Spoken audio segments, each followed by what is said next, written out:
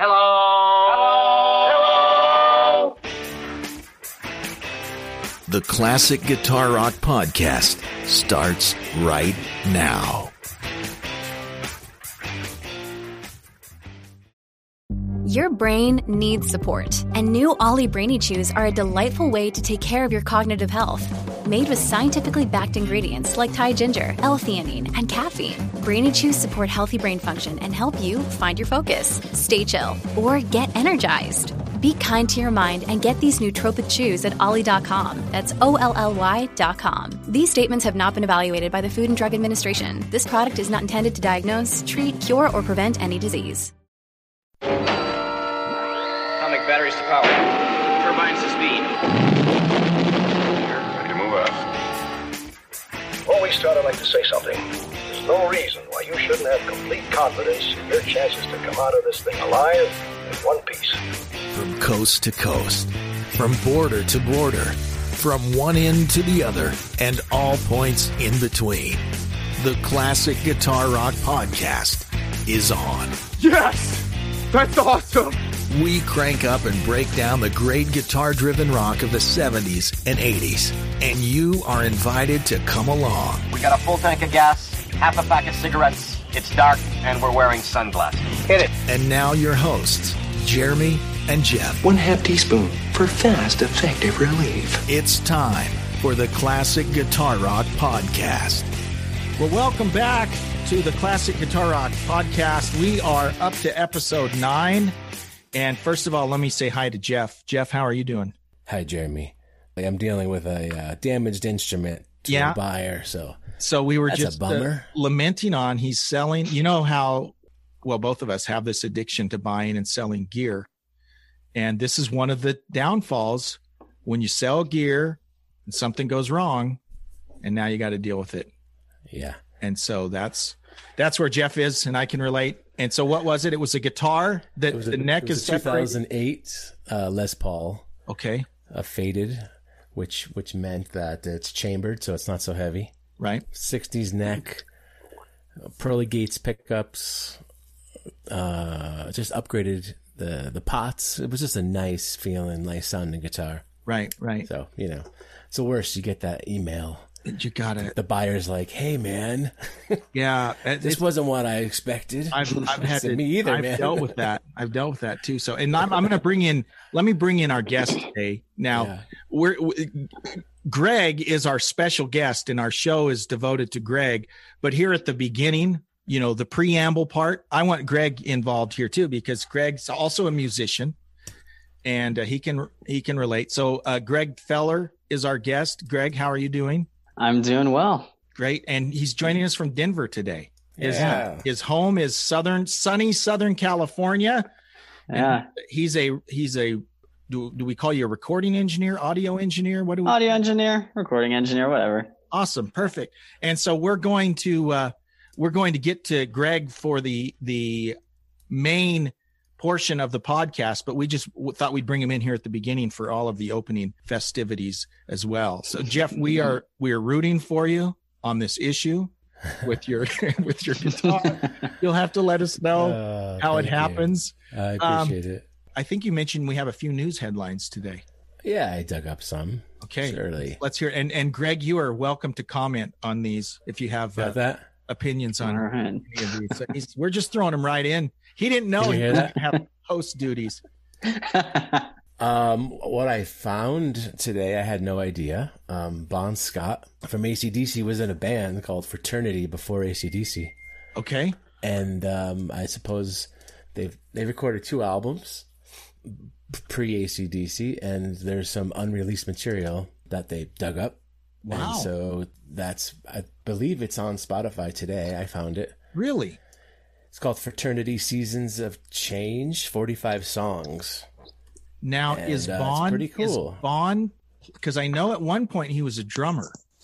Is he drumming on this? Because I've actually seen videos of Fraternity on YouTube, and they're not like AC/DC. So if you're expecting AC/DC, they're kind of a 70s glam. Mm-hmm. I don't want to call them disco, but almost bubblegum. They're kind of like a sweet a less macho version of the Sweet.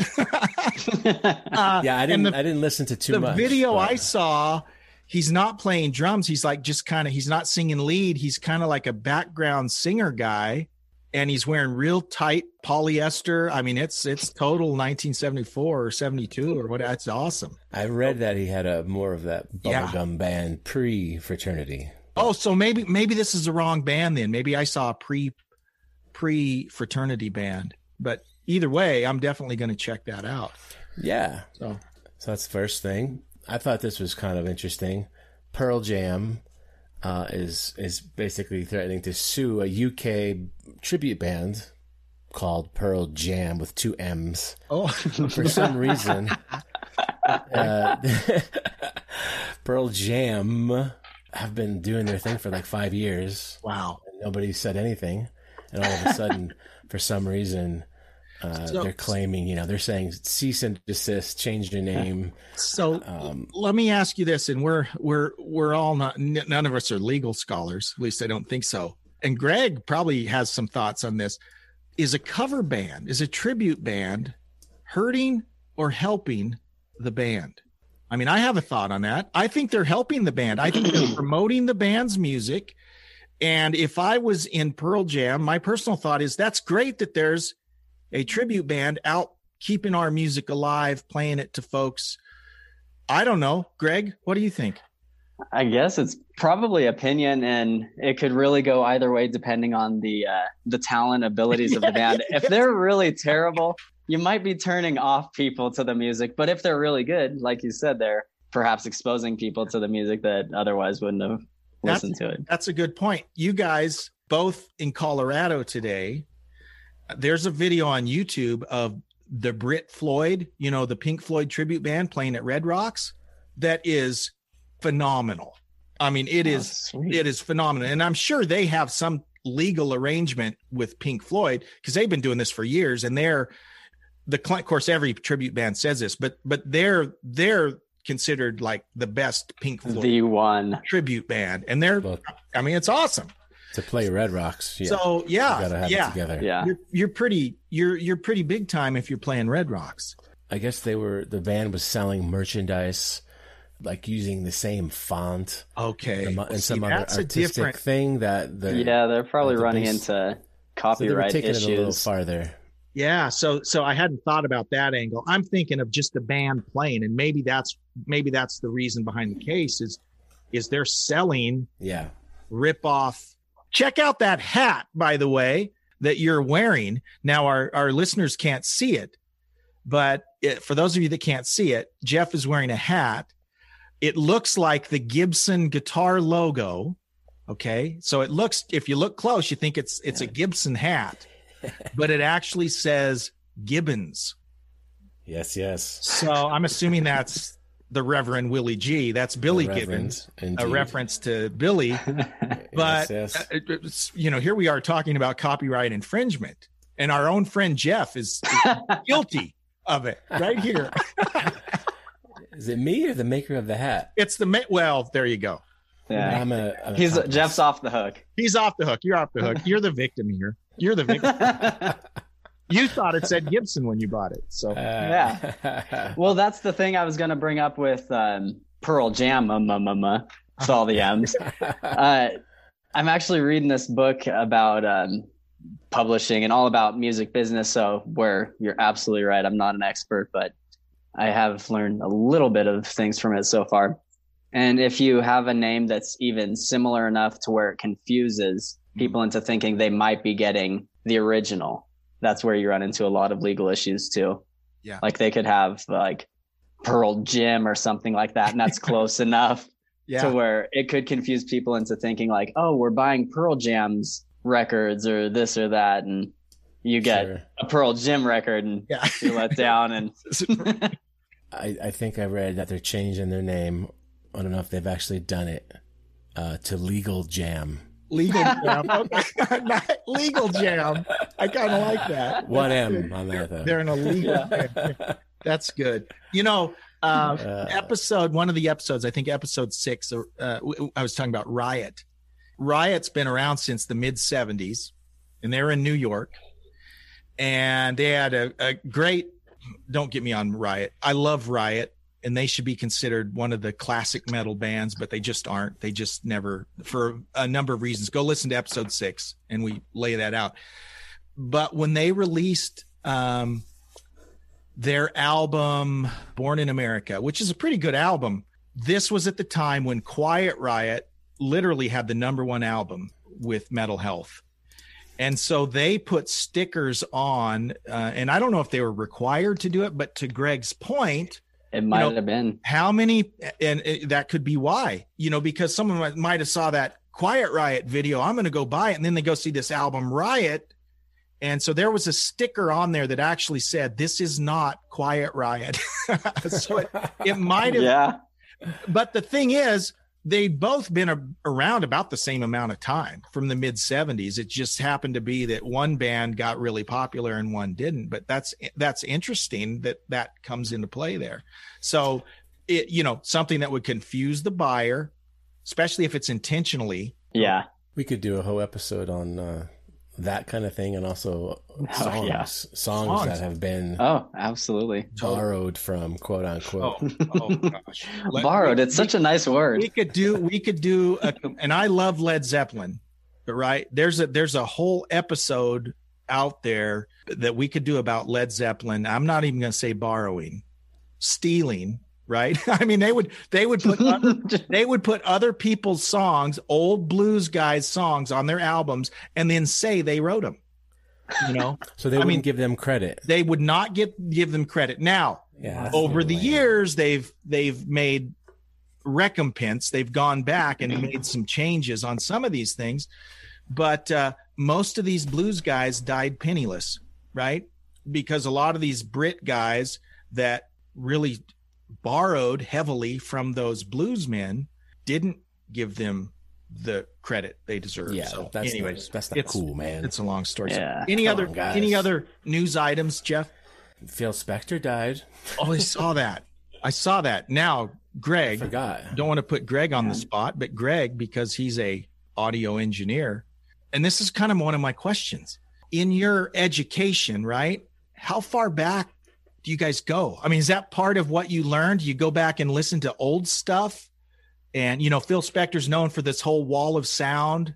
Mm-hmm. And I'm just curious, is that part of the education you guys go through? Do you go back into history, or do you just kind of start from now? Well, the engineering side is more kind of diving into the science of it. Mm-hmm. So when I was in school for that, man, sometimes I thought I was studying to be a doctor. We learned about the inner workings of the ear. Sometimes I thought I was studying to be an electrician, learning Ohm's law and all of that stuff. And we learned so much in depth, so much of the science. And I don't think, if I'm remembering right, because it was still probably 8 or 9 years ago when I was in school, I don't think we dove too much into studying producers. There was one part of a class where one of our assignments was to look up a producer and do kind of a little report on it.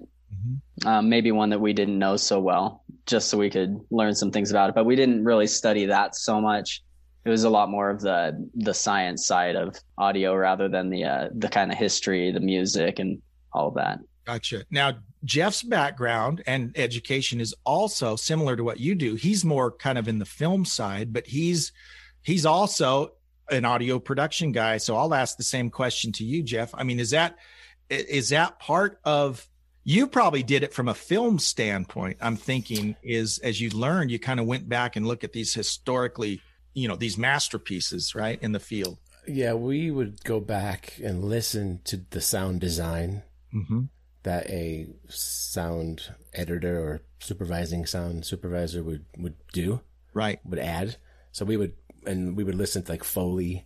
We would listen to all these examples of what they had done in the past, just for like a baseline in a way. But the production side of audio, we only had maybe a few classes in the actual engineering part, but we did touch upon some of that science and things like that, which was really awesome. And you know what's awesome? Sorry, I'm a total nerd, guys. But what's awesome, especially when you look at like old time radio, when you talk about Foley, when you listen to old radio shows, there would literally be a guy that his job was standing over on a little wood floor, making noise. So walking up like Monty Python guys. Exactly. There's a guy over there. He's walking up steps. If someone falls over, he's making noises. I mean, that's crazy. Yeah. It's kind of one of the things I wanted to do, you know, but there's like 6 people do it. Yeah. There's a handful of it's a small club. Your job is to rub your hands together over here. Yeah. It's like we actually kind of did that in school too, because there were so many different areas. It wasn't just focused on music. They focused on video game audio as well as film audio. And we had a class in Foley, ADR, and all of that stuff. And we took a segment of, I think the film was, I can't remember the film. Anyways, we removed all of the audio and completely did our own Foley, which I thought was so much fun. That is so cool. So much fun. It was great. Yeah. And then the ADR replacing the dialogue and then scored it too. So that was pretty cool. I could totally nerd out right now because Avatar. That's what it was. I love like the spaghetti westerns, right? The old Clint Eastwood movies, where if you notice, like Clint Eastwood's the only guy speaking English. Everyone else, it's dubbed. And it's so hilarious to do that. And like, I took a TV production class. This is 85, right? When I graduated high school, our teacher, he brought in, it was the raw footage of an episode of Gunsmoke, like a fight scene, it was just raw footage. And what our assignment was, is we were supposed to put together a fight scene, editing it all together. And it was the coolest thing in the world because we had 20 people in the class and they were 20 completely different fight scenes. Yeah. And it was really it's cool. so super creative, it's so awesome. Okay. So when we come back, we're going to actually interview Greg. Okay. And Greg's, I think, got a really interesting background and story to share with us. So that's all coming up when we come back on the Classic Guitar Rock Podcast.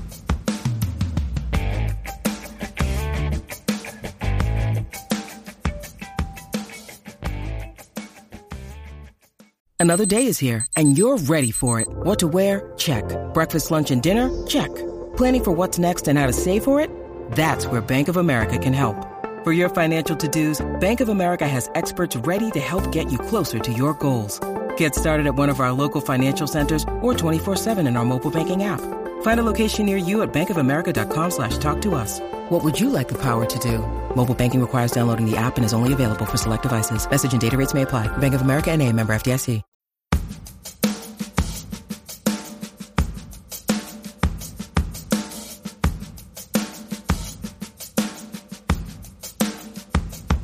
Well, welcome back to the Classic Guitar Rock Podcast. This is episode 9. I forgot to mention, and Jeff, you're supposed to remind me about this.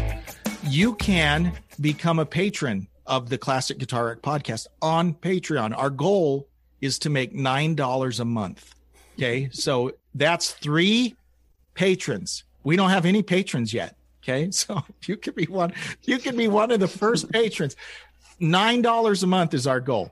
So check us out at Patreon. We'll put a link there. And as always, you can always reach us by email at classicguitarrock@mail.com. So our guest today is Greg Feller. And let me just tell you how I know Greg. Greg had the unfortunate position of having to sit through training classes with me. When was that? That would have been about 2008, maybe? Yeah, right around there, 2008, 2009, maybe. So Greg was a supervisor. We both worked for a company that runs call centers all over the place. And Greg was a supervisor and I was a trainer. And so he had to sit through a bunch of classes with me. He was well behaved.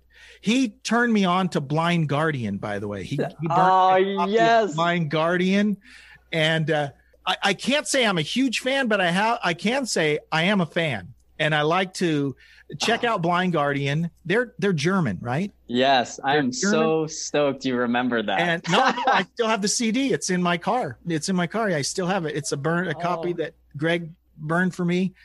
And very interesting. And I've gone and watched the live stuff from Wacken when they played there. So he kind of turned me on to that.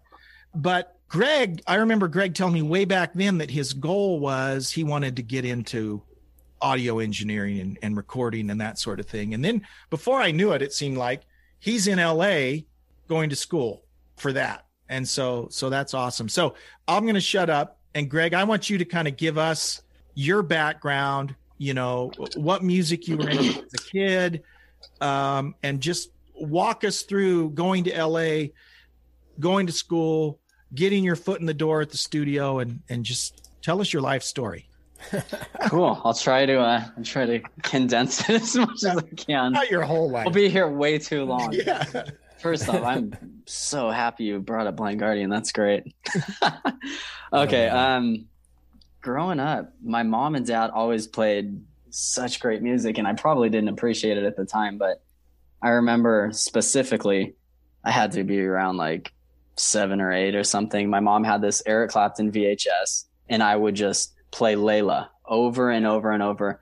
And it was a version that spliced, you might be familiar with this or not, but it spliced like a bunch of different live performance of Layla all together in this one. And it was the coolest thing. And I just remember running around the house, air guitaring to that nonstop. Probably wore out the VHS. And that was probably about when I started getting interested in guitar, at least. And she had an acoustic guitar around the house, and I would occasionally play that. No clue what I was doing. I think I learned Smoke on the Water. That was probably one of the first. Yes. Of course. That's like the first riff anyone learns. And we learn it wrong, too. That's right. Yeah, exactly. I probably still haven't learned it right. And then my dad, I remember one time he came home, like right around when CDs were probably becoming more popular. He just got a CD player for the family, and he came home with Simon and Garfunkel's Greatest Hits. Nice. And I got hooked on that. Scarborough Fair. Couldn't play that enough. And mom would always play Lindsey Buckingham. She played a lot of Fleetwood Mac growing up, and at the time I didn't really care for it. Eventually got into guitar, pretty heavy. And then, Jeremy, you're probably not going to like this. I listened to some of your earlier podcasts where you were talking about certain band you didn't like. For the first 10 years of my guitar playing and like really my own music listening was nothing but Metallica. I knew that. Yes. Nothing but Metallica. Like to the point where my sisters would be like, there are other bands. You have to listen to somebody else, anybody else. We don't care. As long as it's anyone other than Metallica. Let's see. This was probably around 95, maybe? Okay. 95. Oh, but how I got into them. Dad had an ex-girlfriend who had a son that was older than me. And because he was older than me, he's automatically cooler. And you want to be just like him. And he played guitar. Actually, this is probably going into me getting into guitar more too. My cousins played a little bit. I'm kind of going off in all these different tangents. No, sorry. Fine. But this kid, TJ, played guitar, and he was playing this riff that I had never heard anything like it. And I thought it was the coolest thing ever. If you're familiar with Metallica's Sanitarium from their Master of Puppets album, he was playing that opening riff, and I was dumbfounded. I was like, what is this? This isn't Fleetwood Mac. This isn't Simon and Garfunkel. Anything else I've been listening to? And he's like, oh, yeah, that's Metallica. And I'd heard the name Metallica before, and I just figured, like, oh, that sounds scary. They sound like growly. I don't want to listen to that. And so I had this uncle that was really into heavy metal. And so I was like, I bet you he knows who that is. So I asked him, hey, do you know what this is? And I played it on one of his guitars, and he's like, yeah, that's Metallica. And he hands me the Master of Puppets album. And I was pretty young, and I just remember going home and laying down on my carpet, popping it in the CD player. It was like a little bubble CD player, and just sitting in front of it. Yeah. And then Battery starts out, that beautiful classic that intro. Have no idea what's coming. And then the heaviness kicks in and just pummels me, and I could not stop playing that CD. And from that moment on, it was 10 years of nothing but Metallica. Nothing but Metallica. Have you seen him live?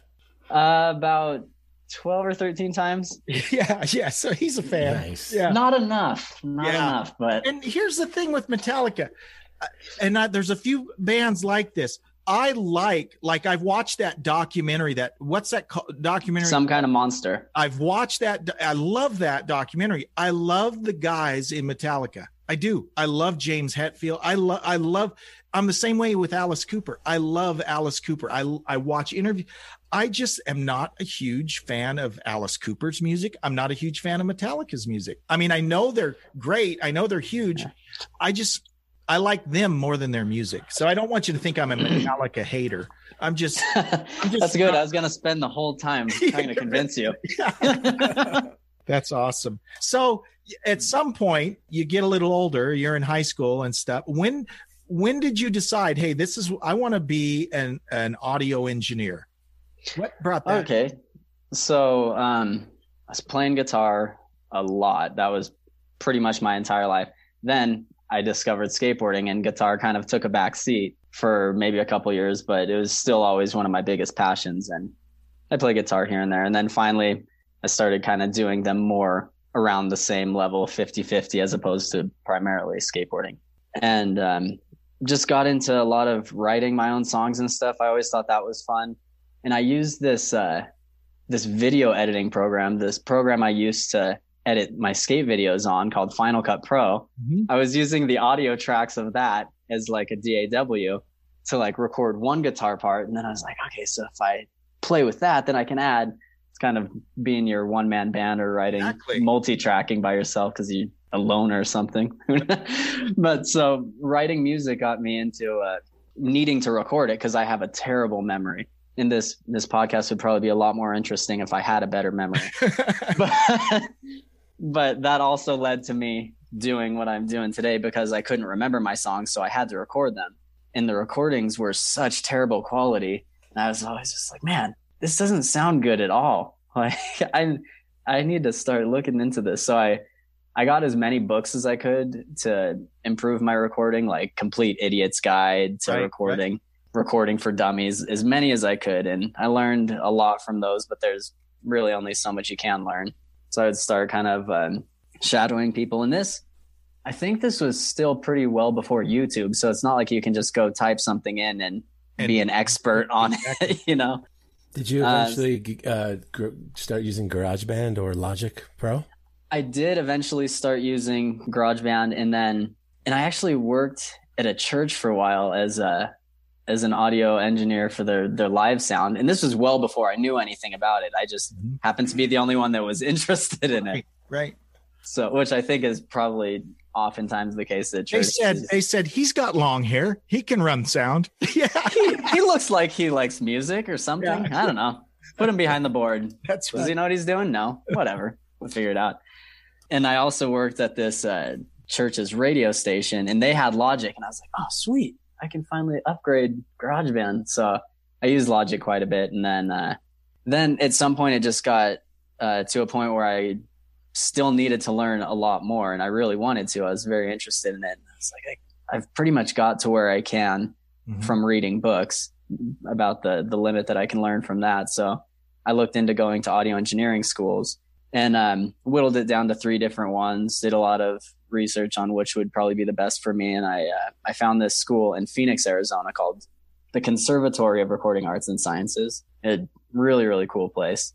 So I went there, and it was a pretty accelerated program. It was like 9 months. That was kind of one of the appeals as opposed to the other schools. Some of the other schools were 2, 3, 4 years long. Right. And I figured, all right, so if they're jamming all this knowledge into my brain for 9 months, I'll be out in the field that much sooner than I would with the other schools. And everyone knows you're going to learn a lot more in the actual field than you are in a classroom. Right. Even if the classrooms are professional recording studios, which most of them are, you know, it's always going to be a little bit different when you're in an actual session situation rather than a graded classroom situation.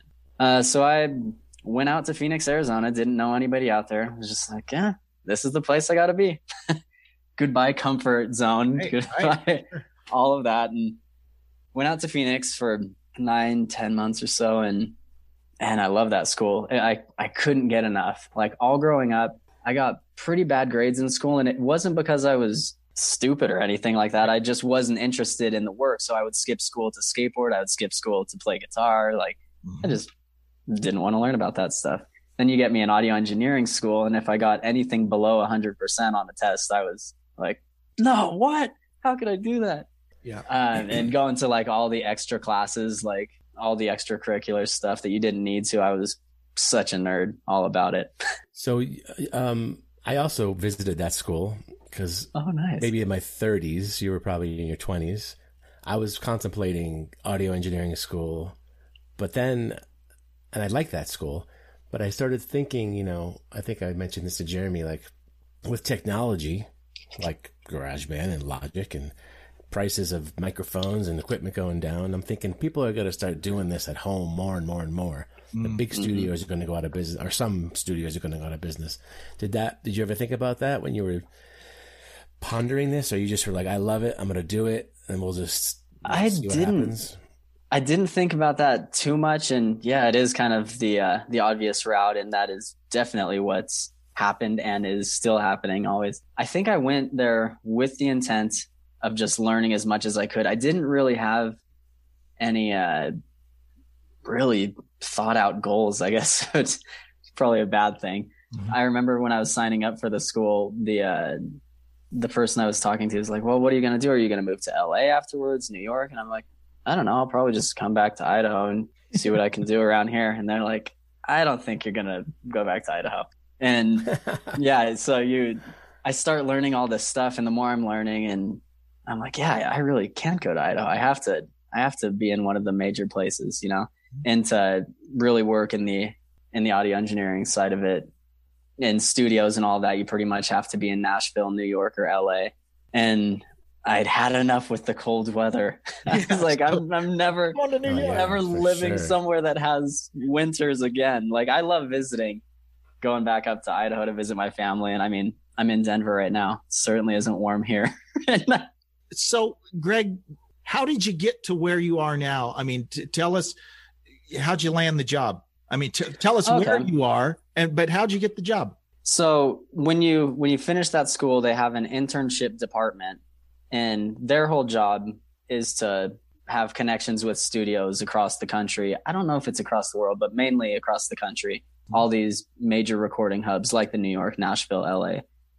And so in all of the biggest studios, they try to foster these relationships to where they know the studios well, they know the people at the studios well. And because you've been at the school with them, they know you pretty well. So they try to do their best to match you to, first off, a place you want to be. You make a list of like several different studios that you'd be interested in working at, and they'll talk with you and let you know, like, hey, we really think this would be a good fit for you.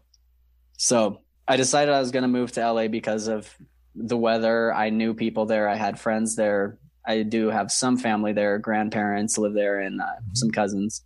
So it seemed like a pretty obvious decision for me to go there. But again, I didn't know what studio I was going to be at. My internship coordinator was like, hey, there's this place called Ocean Studios. It's a really awesome studio. They do a lot of rock. It's a lot of the kind of music you're into. And the studio manager, his name's also Greg. And my coordinator's name was Greg too. So it's a trifecta of Gregs. I go my whole life not knowing barely any other Gregs, and then I get into music and they're everywhere. All there. Greg's and I don't understand it. Yeah. Jeff, Greg. Those are the big music names. Yeah. Oh yeah. Sure. Yeah. You're born into it, whether you like it or not, right. You're a Greg. So he told me about this studio, and I was like, okay, cool. I'll go check it out. And they were hiring, and I went for the interview and stuff, and it just ended up being a really great match. And I was there. I started out as an intern, so you're not getting paid. You're just, making coffees, picking up food, scrubbing toilets, all that stuff. And you do it. I'm kind of the mentality where I'm like, I don't care what I'm doing. I'm going to do it way better than anybody else can do it. Like, I'm going to make that. Ever. Yeah. These toilets are going to be so clean. You're going to eat off them. And since I bring you your food, I'm going to serve it to you on this toilet. Yeah. Okay. That never happened. But so I moved up from that to runner, where it's basically the same duties, except you're getting paid. Okay. And then you also get your chance to go sit in the control room where they're actually recording and stuff like that, and be a little bit more a part of the sessions. And then from there, you go up to assistant engineer, because most times clients will come in with their own engineer. And then each studio is quite a bit different. So you really need an assistant there to show you how to do the things you want to do. Assistants are doing quite a bit more of the work, the behind the scenes stuff than most people would expect. So I was doing that at that studio for probably 7 years or so, maybe 8 years. And then they shut down. It was a weird situation. I won't get into too much of it, right. But the people that owned it, I don't think they cared about making or losing money. So I don't think it was a situation of that, which most studios do have to worry about making money. And like Jeff was saying earlier, now with recording equipment being so readily accessible and record budgets because of, streaming and internet and all that, and maybe we'll get into that later. Because of all that, the record budgets are so much lower to where most people don't have the budget to record it at an expensive studio, because it does cost a lot to be at these places and record properly. And so that wasn't the reason they shut down, but that is the reason that a lot of these bigger studios are closing down, unfortunately. And so they shut down a year and a half ago, maybe. And from there, it was it was a bit of a struggle, because LA is an expensive city to live in. And right. I'd been at this same studio the whole time. So it's like I made a lot of connections, but with the industry the way it is, it's looking pretty grim. It's not looking real hopeful. And I even had this thought of like, oh man, if I have to like quit music and live back in Idaho, it's cold. I don't want to do this. And just all of this stuff. Idaho's not the place for me. It's beautiful, but I love being in LA. So I eventually got my traction and have been a freelance engineer. Awesome. With several different studios around town. And it's pretty cool. They've been keeping me busy for the most part. Then coronavirus hit and wiped out my. Yeah, that's been a mess. So of course we want you to name drop. And of course, if there's stuff you can't talk about, that's great. But I can share things you posted on social media, right? Yeah, of course. You worked with. So I've seen, and I would just get mad at Greg. I would say, I hate Greg Feller. I hate him because he's posting these pictures here. Oh, look, there's Greg Feller with Paul Gilbert. Look, there's Greg with Billy Sheehan. Oh, there's Greg with Nathan East. Oh, there's Greg was Portnoy. Did you ever work with Portnoy? Twice. So I'll tell you a funny story about the majority of those people you just mentioned. This is kind of funny. So we get this project, and this was back when Ocean was still open. It was a Mike Portnoy, Derek Sherinian project. And if you're at all familiar, right? Is that what it was? Sons of Apollo. Okay. Yeah. But at the time when they first came in, they didn't even have a name. Wow. It was just like Mike Portnoy, Derek Sherinian, Billy Sheehan, and Ron Bumblefoot Thal. Yeah. I don't even think they had officially announced that I know they didn't announce that Jeff Scott Soto was their singer at the time. And he might not have officially been in when they first got in the studio. I don't know. But I was a big Dream Theater fan, like loved them. And so Derek Sherinian used to play keys in there, and Portnoy was one of the founding members and was in there for a really long time. And I was a really big Portnoy fan. Even not being a drummer, he's just amazing. He's incredible. Yeah. He's like the heavy metal Neil Peart. Yeah, he's awesome. So I was really excited to work with them. So that session came in, and that was maybe a week or two. I can't remember. I think it was like closer to 2 weeks. And that was a lot of fun because it was heavy metal music with these dudes that I really looked up to. And Ron Thal, oh my gosh, he's incredible. Man. He is insanely good, so underrated. And he's just an awesome singer. He's an amazing singer. He toured with Asia and sang. Yeah. Can you believe that? I can believe that. I'm like, no way. Because I thought Ron Bumblefoot's with Asia, and then I watched the video, and it's like he's singing. It blew me away. He is unbelievable in every aspect. He's hilarious and just a nice dude. And like, even if you took away his musical talents, he'd still be awesome. But his musical talents they're not human. He's ridiculous. I think at one point when we were recording in that first session, Derek was trying to figure out this keyboard part. And Ron reached across from the back of the keyboard and like played it. I was like, what the heck is the matter with this? You? Yeah, do it like this. So, but Greg, in reverse. when you're assisting, are you assisting? It seems like assisting is a better way to go now because people show up with their own engineers and you kind of show them the studio, get the mic set up, right? Yeah, mostly I'll be assisting, but a lot of times people will still come in without an engineer. And so in those cases, I'll be their engineer. Or if I'm working with a friend's band as their engineer, those are the times I'll be engineering. But a lot of times I'll get called for assistant gigs. What takes the most time, and what are the key elements when you're setting up a band? Because I think people imagine a band comes in and you hit record and it sounds amazing. Versus like miking things properly and worrying about phase and cancellation and just trying out different microphones on different instruments. I mean, that takes time. So from an assistant standpoint, sometimes those decisions are yours. Sometimes they're not. A lot of times the engineer will know because they've already typically been working with the band for a while before they actually come into the studio to record. They'll do a lot of pre-pro so they know, okay, this is the band's sound. This microphone's going to sound best for this guitar player's part, and so usually you'll get a list of all of the info, how they want it set up. And then you do the technical stuff of setting it up, patching all the outboard gear, all the equipment in. But yeah, then sometimes the engineers will say like, hey, what do you think would be a good mic choice for this? Da, da, da.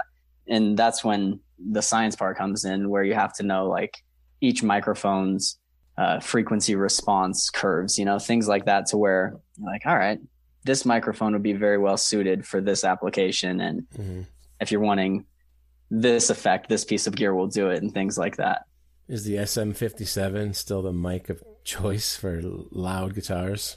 It gets used on every session I've worked on, with the exception of a recent session. And it's so strange not to use a 57 that I pointed it out to the producer I was working with. I was like, you realize we're not using a single 57 on this session. That's pretty interesting. Because it gets used. Right?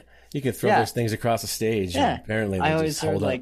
Yeah, if you need to use it as a hammer or something, you can just bash a nail in and then plug it back in, and you're ready to go. But it's whack your lead singer. It's been on it's been on the president's podium since like 1964 or something. Probably the same one too. Probably so. Yeah. Oh, I didn't know that. That's an interesting little fact. I didn't know that either. So I'm a nerd. Okay, I listened to an interview from Beau Hill. Beau Hill produced Rat. He produced, I think he did some Poison. I don't remember who all he's done, but he tells a story of when he did the first Rat album. They had an old beat up Marshall and an old beat up Marshall head. And they said, well, we got to try out some amps. And they spent like 3 days finding different amps and enclosures. And they spent all this time doing it. And finally they found an amp that everyone was happy with. And it was the original amp they brought in, the original cab, and they wasted all that time. He recorded both guys on the same old Marshall. They'd do their, Warren DeMartini and Robin Crosby would do their own parts, but all using the same amp. And I read these stories of it, it took us a week to get the drum sound, and all this. I'm like, oh, see, because I don't think people picture that part. And that's kind of the question I wanted to ask you. How close is your actual job to what you thought it would be? When you have this dream of becoming an audio engineer, how close is what you're doing to what you actually thought it would be? That is a good question. It's interesting because, again, I don't know if I had this vision in my head of exactly what it might be or what I'd even want it to be. All I knew is I love music so much. It's that and skateboarding have been my biggest passions in life. And I was like, I have to work doing something that I love, because I can't be happy being a supervisor over at Capital One or whatever, Exactly. Totally. I have to be doing something that I love, and skateboarding didn't seem feasible anymore. I used to tour a lot for it, but to make an actual career out of it, I was like, no. I looked more into music, and I didn't know exactly what I wanted to do. I just knew I wanted to work in music badly, and I had to work in music. Otherwise my soul would be drained. That's awesome. I didn't have any preconceived notions or anything, which also led to, I didn't have any letdown. You can't be let down if you're not really expecting much. That's good. So when a session finishes, obviously there's some editing that happens, right? Mm-hmm. Is that your part of your job, or does the artist producer bring in someone, or they take the tracks, the masters, and edit them somewhere else? Yes. Or both, all of the above. all of the above, really. A piggyback off that is, how intentional is keeping the music more human, loose, kind of loosey-goosey in the pocket groove versus like quantized or right on the beat. Yes. Because that seems to be, obviously, with pop music, electronic, of course, but pop music even is doing it so much. So, in that studio, maybe, where it's more rock, what was it like in regards to those things? A lot of times, that area wouldn't be my job, because most of the time the people would come into the studio specifically for tracking. And that's just a different way of saying the recording part. They get all of their parts recorded and then get out of there, again, because there's not as much money in it. They don't have a budget to sit and hang and stay in the studio and take a week to get a drum sound, take a week to run through all of these different amps before they find one. Some projects do, and those are so fun to be on, but they're very, very, very rare anymore. Yeah. Which is unfortunate, because a lot of times you get just a single day long session and you don't really get to know the people too well. But yeah, so they'll record at the studio, and then they'll usually take their tracks home to, maybe their producer or engineer's home studio or something like that, where they'll edit it and things like that. And I've done a lot of the editing, and I certainly do that with a lot of my own music. And that's the closest my job gets, I feel like, to being like an accountant or something that I hate. The monotony of like comping tracks and editing and all of that. Yeah. And when I first started out doing it, I just had this tendency to try too hard to get them all perfectly quantized and all of that, and perfectly in tune and all. And it completely drains the feel of the music, completely drains the humanity and what makes the music so awesome to begin with. Right. Mm-hmm. And so, like, as I kind of developed a little bit more and learned a little bit more, I was like, yeah, this isn't doing any favors. Certain music and producer that's requesting that to quantize, or is it just they say do what you want? Do you know what I mean? Oftentimes it'll be the producer, maybe the musicians, and it goes by the style of music. If it's like more old school rock and roll, you're going to get a lot more of that mentality of close enough for rock and roll. Exactly. Mm-hmm. And that's also kind of the beauty of it, because you feel the music more than you feel like a machine's pummeling this sound at you. Right. Sure. Jeff, you like the editing part, don't you? I like editing in general. I like editing video a lot. Okay. And all those effects and transitions and things. Sound design, I like editing. Mm-hmm. I haven't done much with like a full track list from a band. Right. Right. I don't know if I might like it in the beginning, but yeah, then it would get. Yeah, I think if you can get creative with it, then it's fun. If it becomes monotonous, or like Greg was talking about this quantize, and then that I wouldn't like. Yeah, I used to like the video editing a lot too. I think what I'm despising the most is, picture like you have a lead vocal, and there's, sometimes people get really crazy with the overkill. You might get like 20 tracks of the same section of the song sung 20 times, and then you got to go through and pick out each word, sometimes even syllables, like this S is better from this take, and then Frankenstein them together. You do that with guitars, vocals, drums, and then you hear the same phrase over and over 1,000 times, and you're not even hearing it anymore. Like, if anyone's in the room listening to you comp vocals, they're probably on the verge of killing themselves. But your mind is in a different place, but you're just listening for these minor intricacies and differences between the two. And that gets really monotonous after a while, and it's not super fun, and it's not super creative. Where editing becomes creative, that can be more fun, and I'm into that a little more. But that's more probably song arranging as opposed to like comping, making a composite. Yeah. Yeah, so I wouldn't like that either. what I'm interested in, and I've even kind of asked Jeff this question too. How does what you do for a living? Okay, how does being an audio engineer, a guy that's recording music now, How has that changed the way you listen to music now? That is interesting. And that is a good question. So sometimes if I don't like the song or I'm not necessarily into the song that I'm listening to, that's when I'll allow my hypercritical brain to kick in and be like, oh, that's a horrible drum sound, or oh, that's clearly an auto-tuned vocal. It takes me out of the mood and I hate it. But on the complete reverse side of that, being that I started out as a musician, and that's my biggest passion, even before the engineering or anything like that, the song itself is always what matters to me. Like, I'm a big Misfits fan too. And you want to talk about terrible quality. and they're not doing a whole lot of crazy intricate stuff playing wise either. So very simple and not well recorded by any means, but the songs for whatever reason grab you. So in those cases, I can turn off that part of my brain and actually enjoy the music. And if it's a good song, it's a good song. If they, I can enjoy it. But then there are the times when it's like, if it's a song where I'm not super into it, then I will start to notice all of these teeny little things that'll perhaps drive me crazy. Yeah.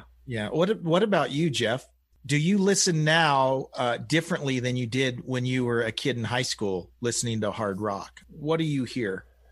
I gotta say, one of the things I loved about music and rock and roll and heavy metal when I was in high school was paying attention to all the parts. Mm-hmm. I was just drawn to like the guitar solos and who's playing what, and whoa, did you hear that bass line? Exactly. That kick. Like, right. Wow, these guys got, like, Bonham had this fast foot. With one bass drum. Yeah. So I would. That's Nico McBrain. Nico McBrain, same way. Yeah, totally. Yeah. Yeah. So I would actually pretty early on was into listening at that level. And that's, now that you mention it, for both of you, right? I mean, I'm making these comparisons and I'm kind of the same way. I just haven't obviously pursued it to the level you guys have, but that's probably what drew you to the fields that you were in, because you had that interest in, I'm going to listen to the bass line on this song. Yeah. I'm going to check where most people that are just, it's background noise. That's probably what led you both to do, if I were a psychologist, I would say that's probably what led you guys to do that, but that's awesome. So here's something that's very interesting. Black Sabbath's first album. How long do you think it took them to record that? 7 days or something, or 5 days? It was like 3 days. 3 days. Okay. Entire album in 3 days. So, and I don't know. You brought up the question. One of you talked about it being loosey-goosey versus quantized. I can't make a blatant statement and just say, loosey-goosey's better anytime, but there's some pretty classic stuff that they just cranked it out, man. So I don't know. That's just Jeremy, have you ever been involved with recording the whole band at once? Just maybe isolating the drums. So what gets laid down is really the live loosey-goosey sound, and the band says, that's it. We did the song. We were all there. That's it. I've never been, I've watched enough stuff that I kind of think I'm familiar with the process and how it works, but no, I've never been in the studio to see that happen. Yeah. I think what about you, Greg? Fascinating. Greg, I'm sure has. So yeah, quite a million times. Yeah. Where the whole band's tracking at once. Yeah. A lot of times these particular studios I work at would cater a lot to that style.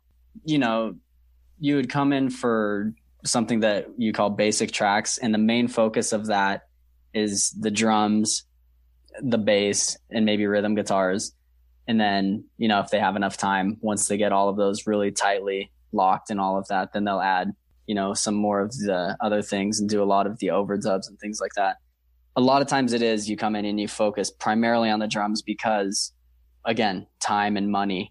Mm-hmm. You can only afford so much studio time, and the drums are really one thing that you can't cheat so much and do at a home studio properly. And so they focus a lot of time on the drums, and then maybe they'll go do their bass and guitar and vocals at a cheaper home studio or something. But you do run into a lot of situations where you are recording the whole band live at once. I've done equally as many of those situations too. And when you're recording guys like you said, Nathan East, Jeremy, that guy is He's monster. A monster. Totally. Dude, awesome. I worked this session pretty recently, maybe a couple months ago. Nathan East was the bass player. Greg Bissonette was the drummer.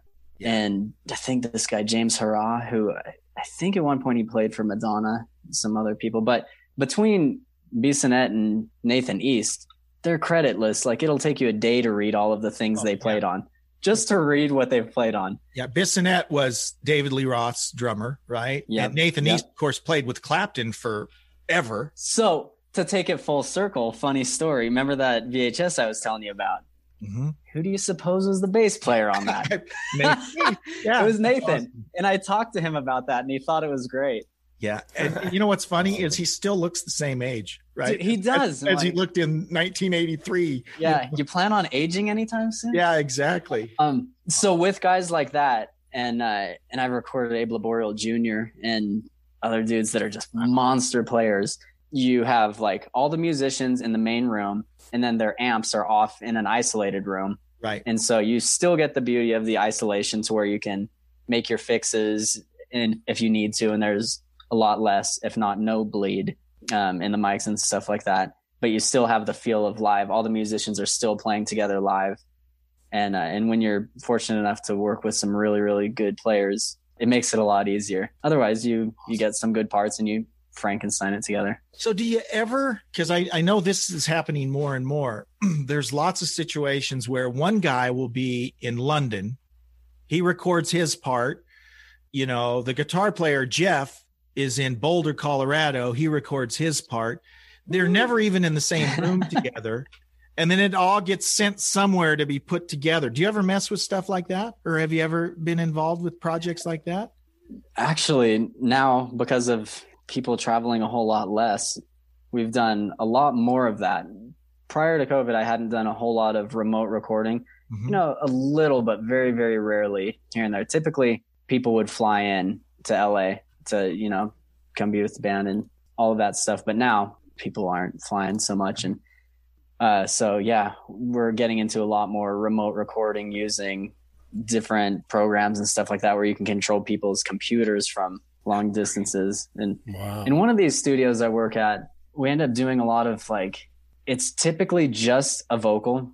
So it's quite a bit different from the other studios I work at.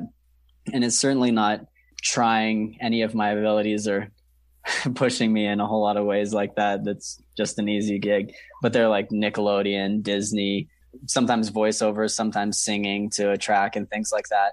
But since COVID and all that, we'd be recording them at the studio, but all of the producers and directors and stuff like that would be in remote locations, you know, maybe New York, Boston, all these other places. And they're coming in via Zoom and Source Connect. We'll get the audio to them that way. And just all these different, pretty cool. It's cool that you can do it. Right. I don't like having to do it. Exactly. But it's another, you know, it's another thing you can do. And moving forward, that skill will probably be more and more valuable to have on your resume. That's awesome. Now, and we're all there's light at the end of the tunnel, Greg, but we got a few more questions. So as you go back now and you think of just great albums from a production standpoint, I mean, what are some of your favorite albums when you listen and you're just like, that is just a brilliant album? That's a tough one because, again, I'm probably horrible in the sense. Being an engineer and saying what I'm about to say is probably blasphemy, but honestly, when I'm listening to music, it's so much more about the music. Interesting. If the production adds to it, that's awesome. If the production subtracts to it in a negative way to where it takes you out of the music, then that's obviously a bad deal. But if I'm really, really stoked on an album, it's typically not because of much more than the songwriting and the performing and all of that. But a lot of that is so amazing to listen to because it was recorded well, recorded properly, and your brain's not struggling to create these frequencies that might not be there. So you're not fatiguing. I mean, there's psychological things that if you're listening to something at a poor quality, your brain's struggling to make up what isn't there, and it actually fatigues you. So you're not going to enjoy it. So although I say that, I guess there are some subconscious things that are coming into effect too, that the production and the way they record it properly and all that will play a part in. But yeah, again, ultimately, I mean, when people talk about these great albums like Dark Side of the Moon, right? Yeah. I mean, do you concur? I mean, do you listen and go, yeah, and the thing about it's cool. And it's Dark Side is so much of it they were inventing as they went. Yeah. Right? That type of stuff. And we did kind of dive into history in the school I went to about stuff like that, because they were getting into like quadraphonic recording, quad and all that. You know, so they were pushing a lot of boundaries in that sense. And the Beatles, they changed so much with how we record. And so from that standpoint, yeah, I definitely can listen to those and appreciate and be like, oh, this is what was going on then, but these guys decided to, you know, break the mold and go out. That's very impressive. Yeah. And it's changed the way we listen to music. It's changed the way we record music, all of that. Yeah. What about Roger Nichols? I think that's his name. Audio engineer for Steely Dan. Because you listen to Steely Dan albums and every single one. Somehow it sounds good on my phone, in my car, on my computer, on my big system here. That's a guy taking his time to do it right. And a lot of times when you're recording and mixing, you have several different kinds of speakers at different qualities. You might have a really high quality speaker for certain details, but then you'll check it in your car. I'm sure you've probably heard a million times the old car test. You take a mix out to the car, and if it passes on like the worst case scenario speakers, then you know, all right, it's going to work. And you always try to think of, okay, well, how are most people hearing this? A lot of people are now hearing on a phone, so I should probably check this on the phone to see if it translates well. And or earbuds, whatever. Yeah, exactly. Okay, so one last question. We want to thank you for coming, by the way. This has been awesome. We'll have to have you back. Lindsey Buckingham. Okay, so make the case for Lindsey Buckingham, because if folks don't know, Greg is a huge, look at his shirt. He's got a sweatshirt on that says, and he's got a t-shirt. Wow. Greg is a Lindsey Buckingham fanboy, and you got to meet him. Him. So, okay, you just take off on Lindsey Buckingham. Why? Oh my gosh. So is this the beginning of another podcast? Oh, well, could be. If we wait. You said you didn't like Fleetwood Mac when you were a kid, or you changed? That's the funny thing. I didn't. And when my mom would play Lindsey's solo albums and stuff, I was like, this isn't Metallica. I don't want to hear this.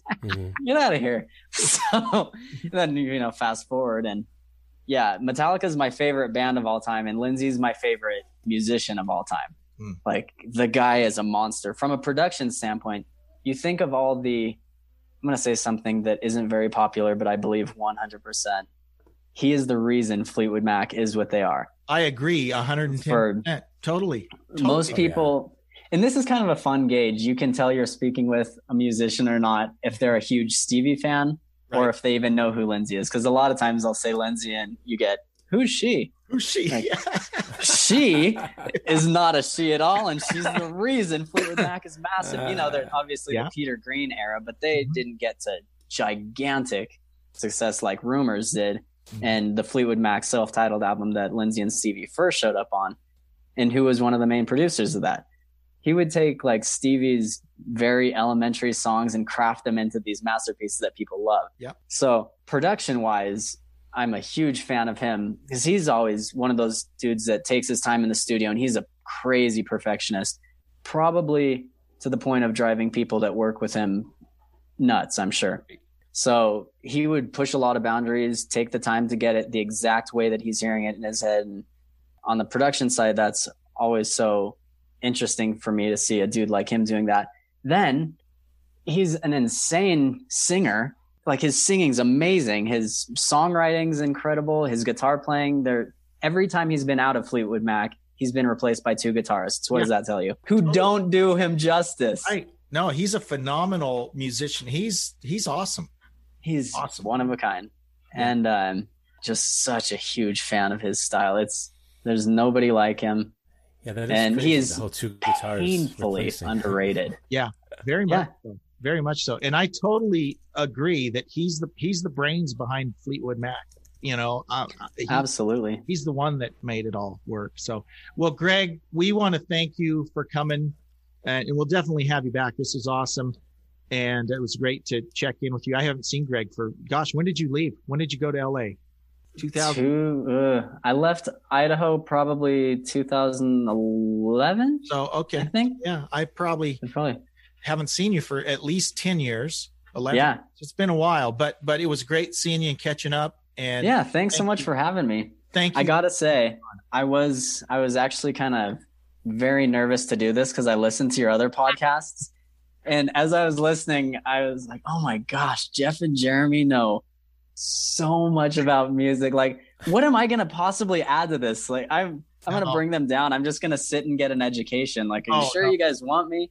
No, it was great. It was awesome. This was awesome. And I'm sure we can ask you some more stories next time about, because there's other questions I want to get to, but and we'll have you back. So that's a reason to have you back. I think that'll be great. Man. Nice. Jeremy. Thank you. Thanks Greg. So much, Greg. Yeah, thank you, Jeff, Jeremy. This was a pleasure. And we'll see you on the next episode of Classic Guitar Rock. Bye-bye. Awesome. See you later. Thanks for listening to the Classic Guitar Rock podcast. Please like, subscribe, and share. You can email us at classicguitarrock@mail.com. We'll see you for the next episode of the Classic Guitar Rock podcast.